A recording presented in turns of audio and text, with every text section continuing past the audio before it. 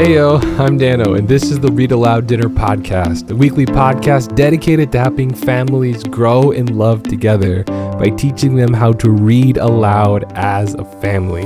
Hey, do me a favor. I know I say this every week, but it really helps me. Drop a review for me in the podcast thing, wherever it is. Just drop the review. It helps me to know what you're looking for. Do that. You know, you can give me 1 star, you can give me 5 stars, whatever you want, but just leave a comment. Tell me what's going on. Help me grow. Help me know what you're looking for, and I'm going to give that a try, because my last comment, I'm going to give at least 2 book recommendations, which is a big step for me, because that's not something I really do. But what are we going to talk about today? We're going to talk about how to start reading aloud as a family at dinner. I'm going to focus on the at dinner piece today. So how to start reading aloud as a family at dinner. I'm going to walk you through the steps, and that's what we're going to do right now. Okay, I said I was going to start talking about how to start reading aloud at dinner as a family, but first, a poem. I'm getting to this poem thing because as a teacher, I call this education by poetry. And, we need more poetry in our life. So I'm going to force you, as like you're in my class, to listen to my poetry. Not my poetry, but poetry. And let words challenge and inspire you. So what poem are we going to read today? We are going to read See How the Children in the Print by Robert Louis Stevenson. See how the children in the print bound on the book to see what's in it. Oh, like these pretty babes, may you seize and apply this volume too. And while your eye upon the cuts with harmless ardor opes and shuts, reader, may your immortal mind to their sage lessons not be blind. See How the Children in the Print by Robert Louis Stevenson. And that poem is just about finding books to love, learning about what literature has to teach us. And we are blessed in this country. I was trying to write a book on Carnegie, Andrew Carnegie, who built, I think, hundreds, maybe over thousands of Carnegie libraries across the United States. Because when he came to the United States, he wanted books. And he credits books in someone's personal library as helping him become the man that he was and become the, multimillionaire. It's been said he was richer than Jeff Bezos at our time. And so imagine, this is what he did. You would write to him and ask for a library for your community. And he would write you a check to build the library. So imagine writing Jeff Bezos and say, Jeff Bezos, we'd like a library for our community. And Jeff Bezos saying, yes, I'll build you a library. You can't even think of it today. That's exactly what he did. So if you find a Carnegie library, it's not Carnegie. If you find a Carnegie library, go kiss the steps or something. If you've listened to this podcast at all, this man just loves and adores the library. And a personal hero of mine is Andrew Carnegie, an Irish immigrant who had nothing but learned how to read and learned how to change his life because of books. And, he saw it all those years ago. He was a steel robber baron, people called him, but he really changed America. He changed education. He changed college. So if you were ever in college, it's called a Carnegie unit. So if you have 3 credits of college, it's called the Carnegie unit. And every unit is 16 hours of instruction. So if you have 3 credit class, then take that times 16, and that's how long, that's the semester. That's the 16 weeks in the semester to fulfill, that time. 3 hours a day for 16 weeks. That's how we get our semesters. Complete side trail to what we're talking about, but you gotta love. I love books. And I want you to start finding lessons and not be blind to the joy that's in it and to how it can change you and your family and your kids. Remember, the point of this podcast is teaching you how to read aloud as a family and grow in love together. So let's tackle that now. What's the first thing that you need to know that I recommend? I've talked about this before. We're going to do it again. Start with picture books. If you've never read aloud at dinner, and I'm going to focus on dinner here. So I want you to try to read aloud at dinner, and I want you to focus on picture books. Picture books are not just for babies. Please, I'm a picture book writer. I'm the writer of 2 new books coming out, A Bear, a Bee, and a Honey Tree, Song in the City, but I've also published Big Pop in the Time Machine, One Day in the Eucalyptus Tree, and Gator, Gator, Gator. Those are my books. And so I'm exclusively a picture book writer. And I can tell you, as someone who studies picture books all the time, that these books are not just for kids. They are like The Tulsa Race Massacre by Carol Boston Weatherford. Carol Boston Weatherford. An extremely beautiful book about the Tulsa Race Massacre. You're getting ready for Juneteenth, a huge holiday or day of remembrance in my family, because I am an African American, and that was when, freedom, like true freedom. And I'm married to an Anglo-Saxon wife, and there was, imagine that we could not be married, that we couldn't have our children or our family. So Juneteenth is like a huge day for our family. But how did we learn about this? Hey, let's get books. Let's learn about slavery. Let's learn about what happened there. So get some books. And it's these writers have taken so much time and attention to communicate these complex ideas to kids. And that's the, I'm going to blank on this. Well, let me look it up. Stay right there. We're not going anywhere. Method for teaching. What is it called? Man, I'm not going to... Okay. Well, the idea is he was a physicist who, in order to teach something, would say, hey, what I want you to do is to be able to explain this complex theoretical idea to kids. And if you couldn't explain it to kids, he would say, you don't know what you're talking about. So the thing that a teacher must be able to do is to take that idea and explain it so simply that a child could understand. And picture book writers do this day in and day out.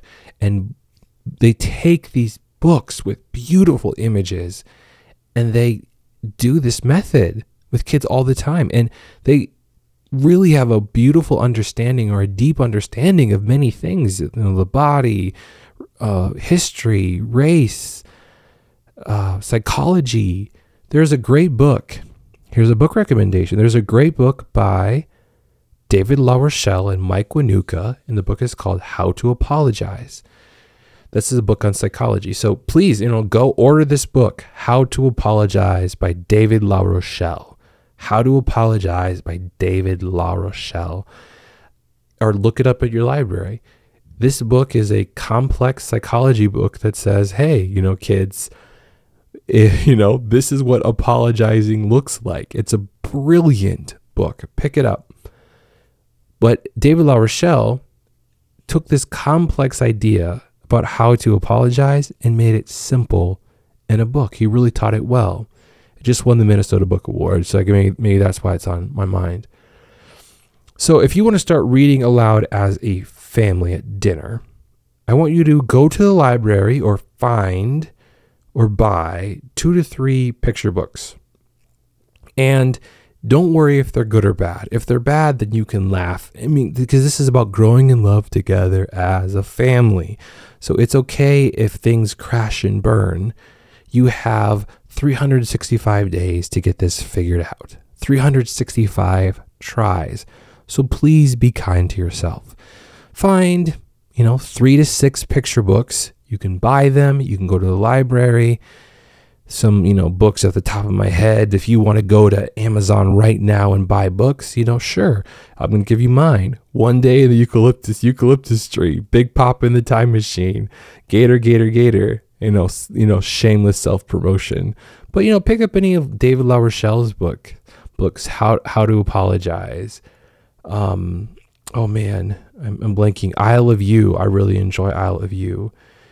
You could also get The Dark by Lemony Snicket. That's a fun one. Phyllis Root's books are fantastic. Any Phyllis Root books. Pick a Pocket of Prairie. That one's a little complicated to read. Maybe that would be like later on. Would be Pick a Pocket of Prairie. Anywhere Farm is a really great book. Trying to think what else would be a fun book. Lemonade Limeade by Emily Jenkins. Heather, you're here. Any other kind of fun books? Well, here, I have a couple here that she just read to the kids that they had fun with. Mem Fox, Early One Morning. It's not perfect, but it's pretty good. Here, a really fun one is The Stack by Vanessa Roeder. The Stack by Vanessa Roeder. And then, someone I was on a book panel with, Raindrops to Rainbows by John Miklas. Yeah, by John Miklas Jr. I was on a reading panel with him for the Library of Congress. And I remember him talking about this book. And I'm just going to read the first line of this book. He said he was at a writing. He was writing at a cabin. It was raining. And this line came to him. Plip, plop, plip, plop, plip, plop. Will these raindrops ever stop? So, and it's also part of the Imagination Library by Dolly Parton. If you haven't subscribed to that, hey, check out the Imagination Library by Dolly Parton, where she'll send books to you, if you qualify. So, check out Raindrops to Rainbows, Stack, and Early One Morning. I mean, you really can't go wrong. Go to the library, ask for those books. Get my books. Again, shameless promotion.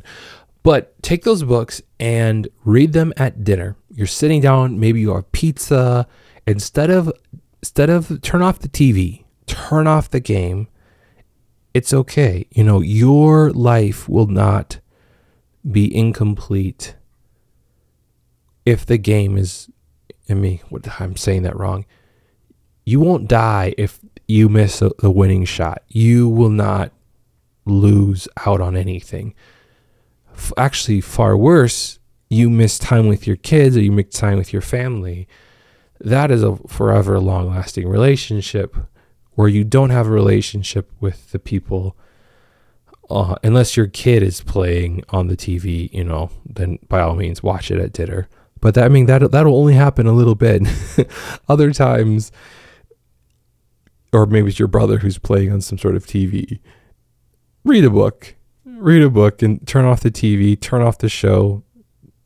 And if you think I'm crazy, again, here's my wife here. Heather, should there be TV on at dinner time? Absolutely no way. I think you have to come in here and gotta. Heather's here with me tonight. My answer is absolutely no way. You're kind of, you're always like, you're the one that made us sit down at the dinner table because I didn't want to do that. Why did you force me to sit down at the dinner table? Because growing up, I sat at the dinner table with my family all the time.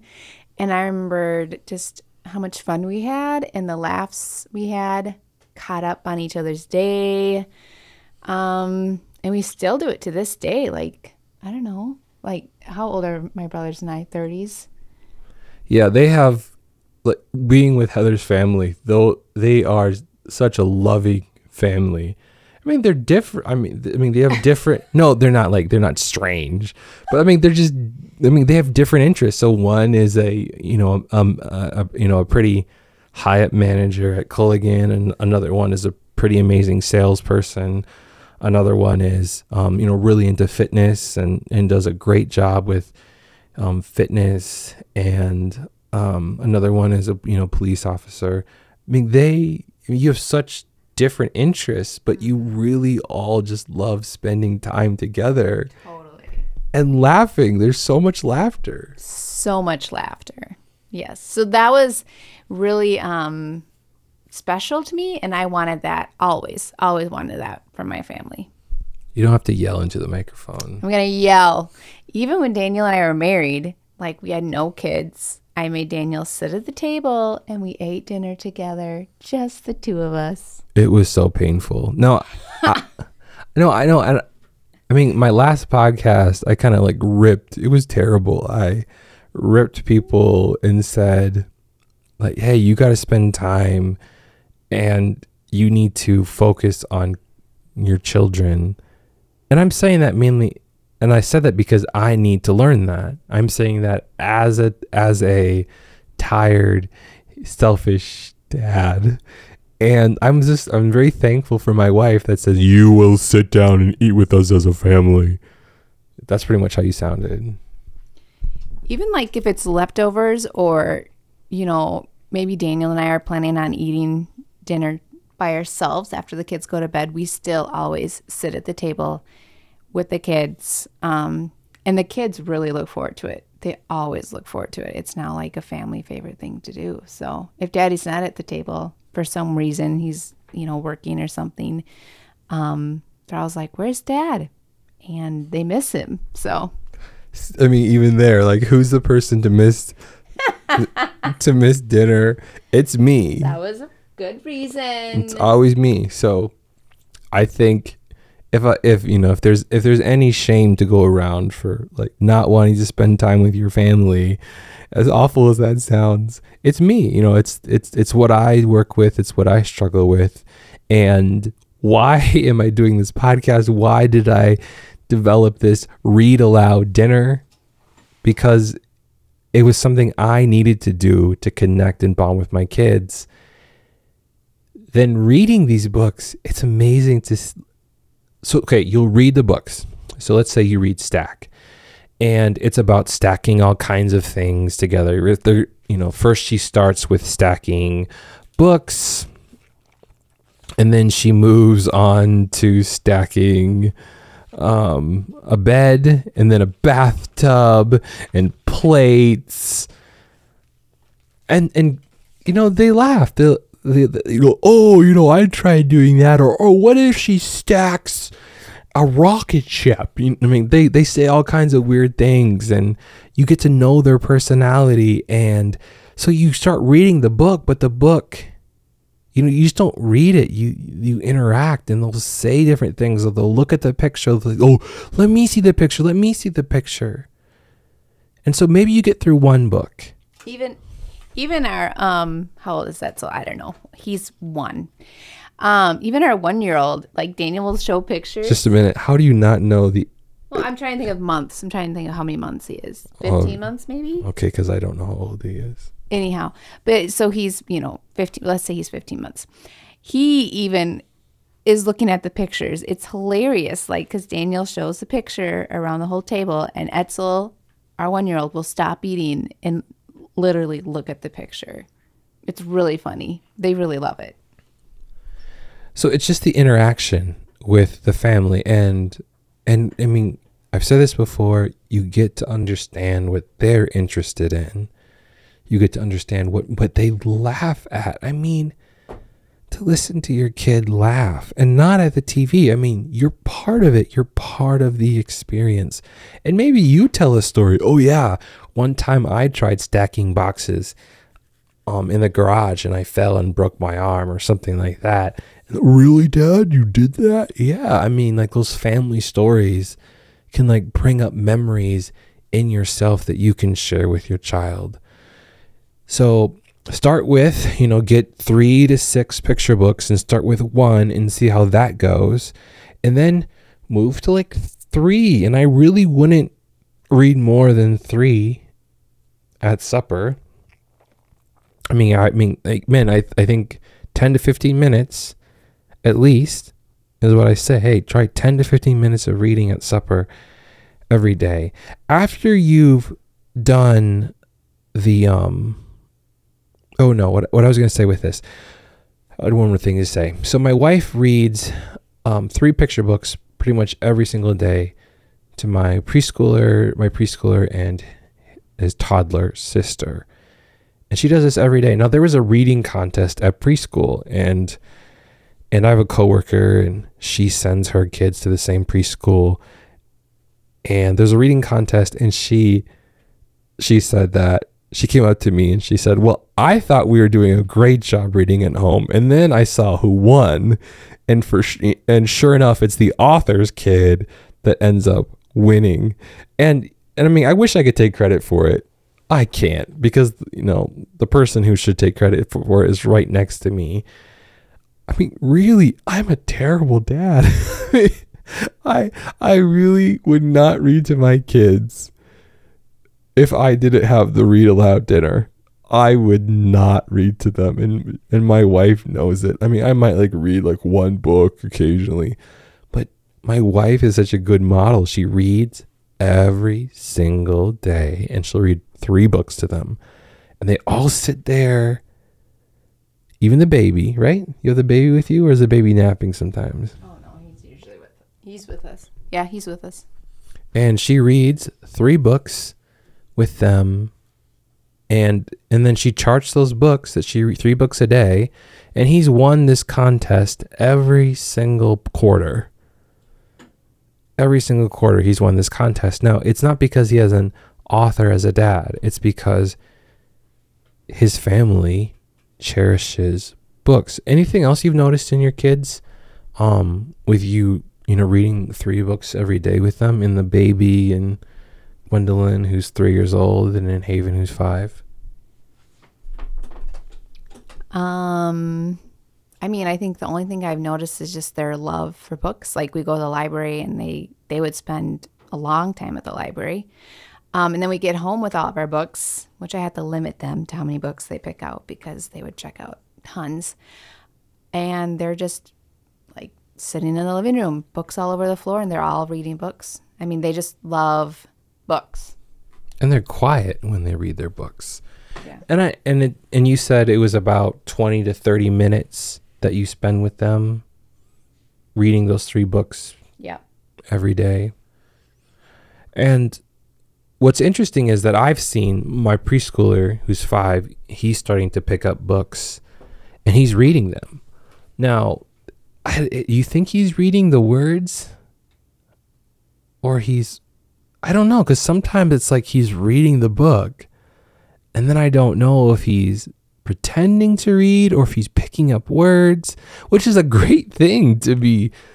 I don't know. He's doing so well that I don't know what's going on, that I think maybe he's getting some of it, but not all of it. But yeah, so he's opening books and he's attempting to read. And the kids learn a lot about the world. They read a book about a guy who planted a forest in India. Was it India? Yeah, it was India. Planted a forest in India. He's still alive, and they learned. Our kids love nature, and they learned about someone who literally went to a desert and planted trees and got bit by red ants, because red ants help the soil, and there's certain worms that help. So you can go to a desert, bring red ants and worms and a bunch of other stuff, and you can plant a forest in a desert, and it can thrive and live. I mean, that's incredible what kids can learn through books. And some of the other things I've noticed is that they have certain jokes or inside jokes with the books they've read. They'll reference a book like bunch of book nerds, like, oh yeah, remember this time, or they'll make a joke and no one else would get it. But in our family, it's funny because we've usually read the book together. I think of Trumpet of the Swan and the music that E.B. White recommends. And so I have usually there's no phones at the table, but I will take out my phone and we'll go to YouTube and we'll pull up the song that was referenced in E.B. White's book, and they'll listen to the song. And now their music repertoire is usually Bing Crosby, which is one of my musical loves, is Bing Crosby. And they get to listen to Bing Crosby sing all, several songs. And what a joy. They learned about taps. They had no idea about what taps was. And so we pulled up taps and they got to learn a little bit about it. So after you've done the picture book, so you've been reading the picture books, and we'll see how that is, then you can move to longer books. Now you can move to longer picture books. There's plenty of them, especially the nonfiction books. Mr. Snifferpot, I think, is another really fun longer book. I forget the rest of the name of it, but Mr. Snifferpot, look that up. Mr. Snifferpot. It's Heather might look it up for me. Check out Mr. Snifferpot. That's another book recommendation that you might really like. And then, so if you've moved to the longer picture books, you can also move to the Mercy Watson series. I am a big fan of Kate DiCamillo, so this won't be the first time that I recommend her books. But pick up Mercy Watson. There's short chapters. There's lots of pictures. And here you can just maybe not even read 10 to 15 minutes. Maybe it'll be 5 to 3 minutes. But just try reading a chapter at a time. And then watch your kids. Will they say, Dad, one more? Mom, one more? Okay, I'll read another chapter. And then you show them the pictures, and then you laugh about certain things. And the more you do it, the more practice you'll get, and the better you'll get at it. So move to like the early readers or the Mercy Watson books, and you're like, well, I need more book recommendations. From our last podcast, go to the library and ask the librarian, and you'll be directed to tons of books that you can then select as a family. And you can even ask your kids, what books would you like to read at dinner or supper tonight? Oh, can we read this one? Taking the time, seeing what they like, growing in love together as a family. So you've done that.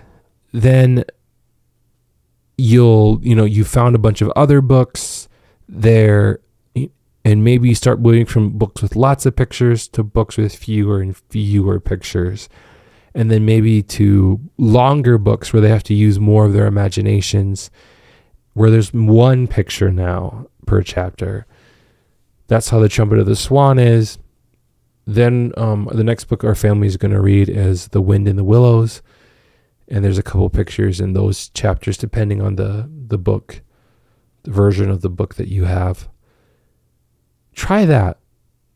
Try that process. I'm going to go through that again. Start with picture books. Start with one picture book at supper.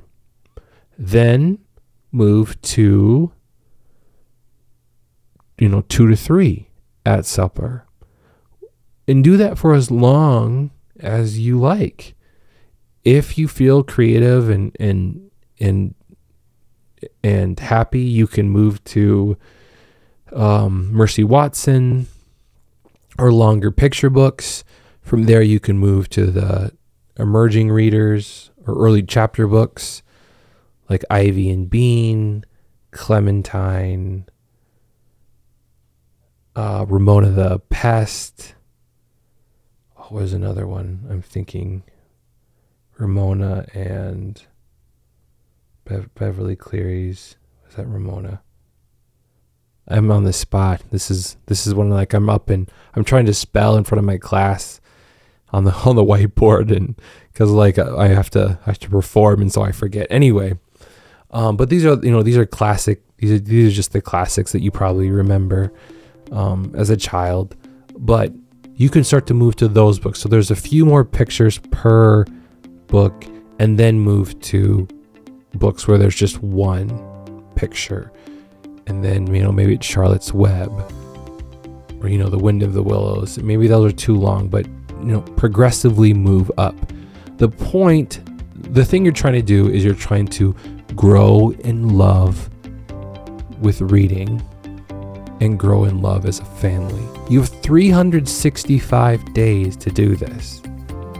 365 days. That could be 365 books.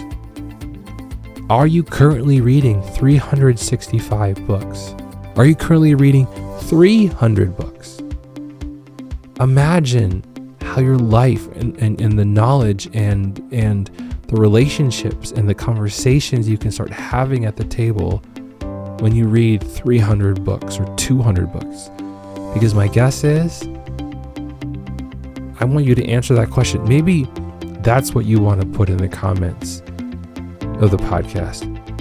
Put in the comments, how many books are you reading as a family a year? How many books do you think?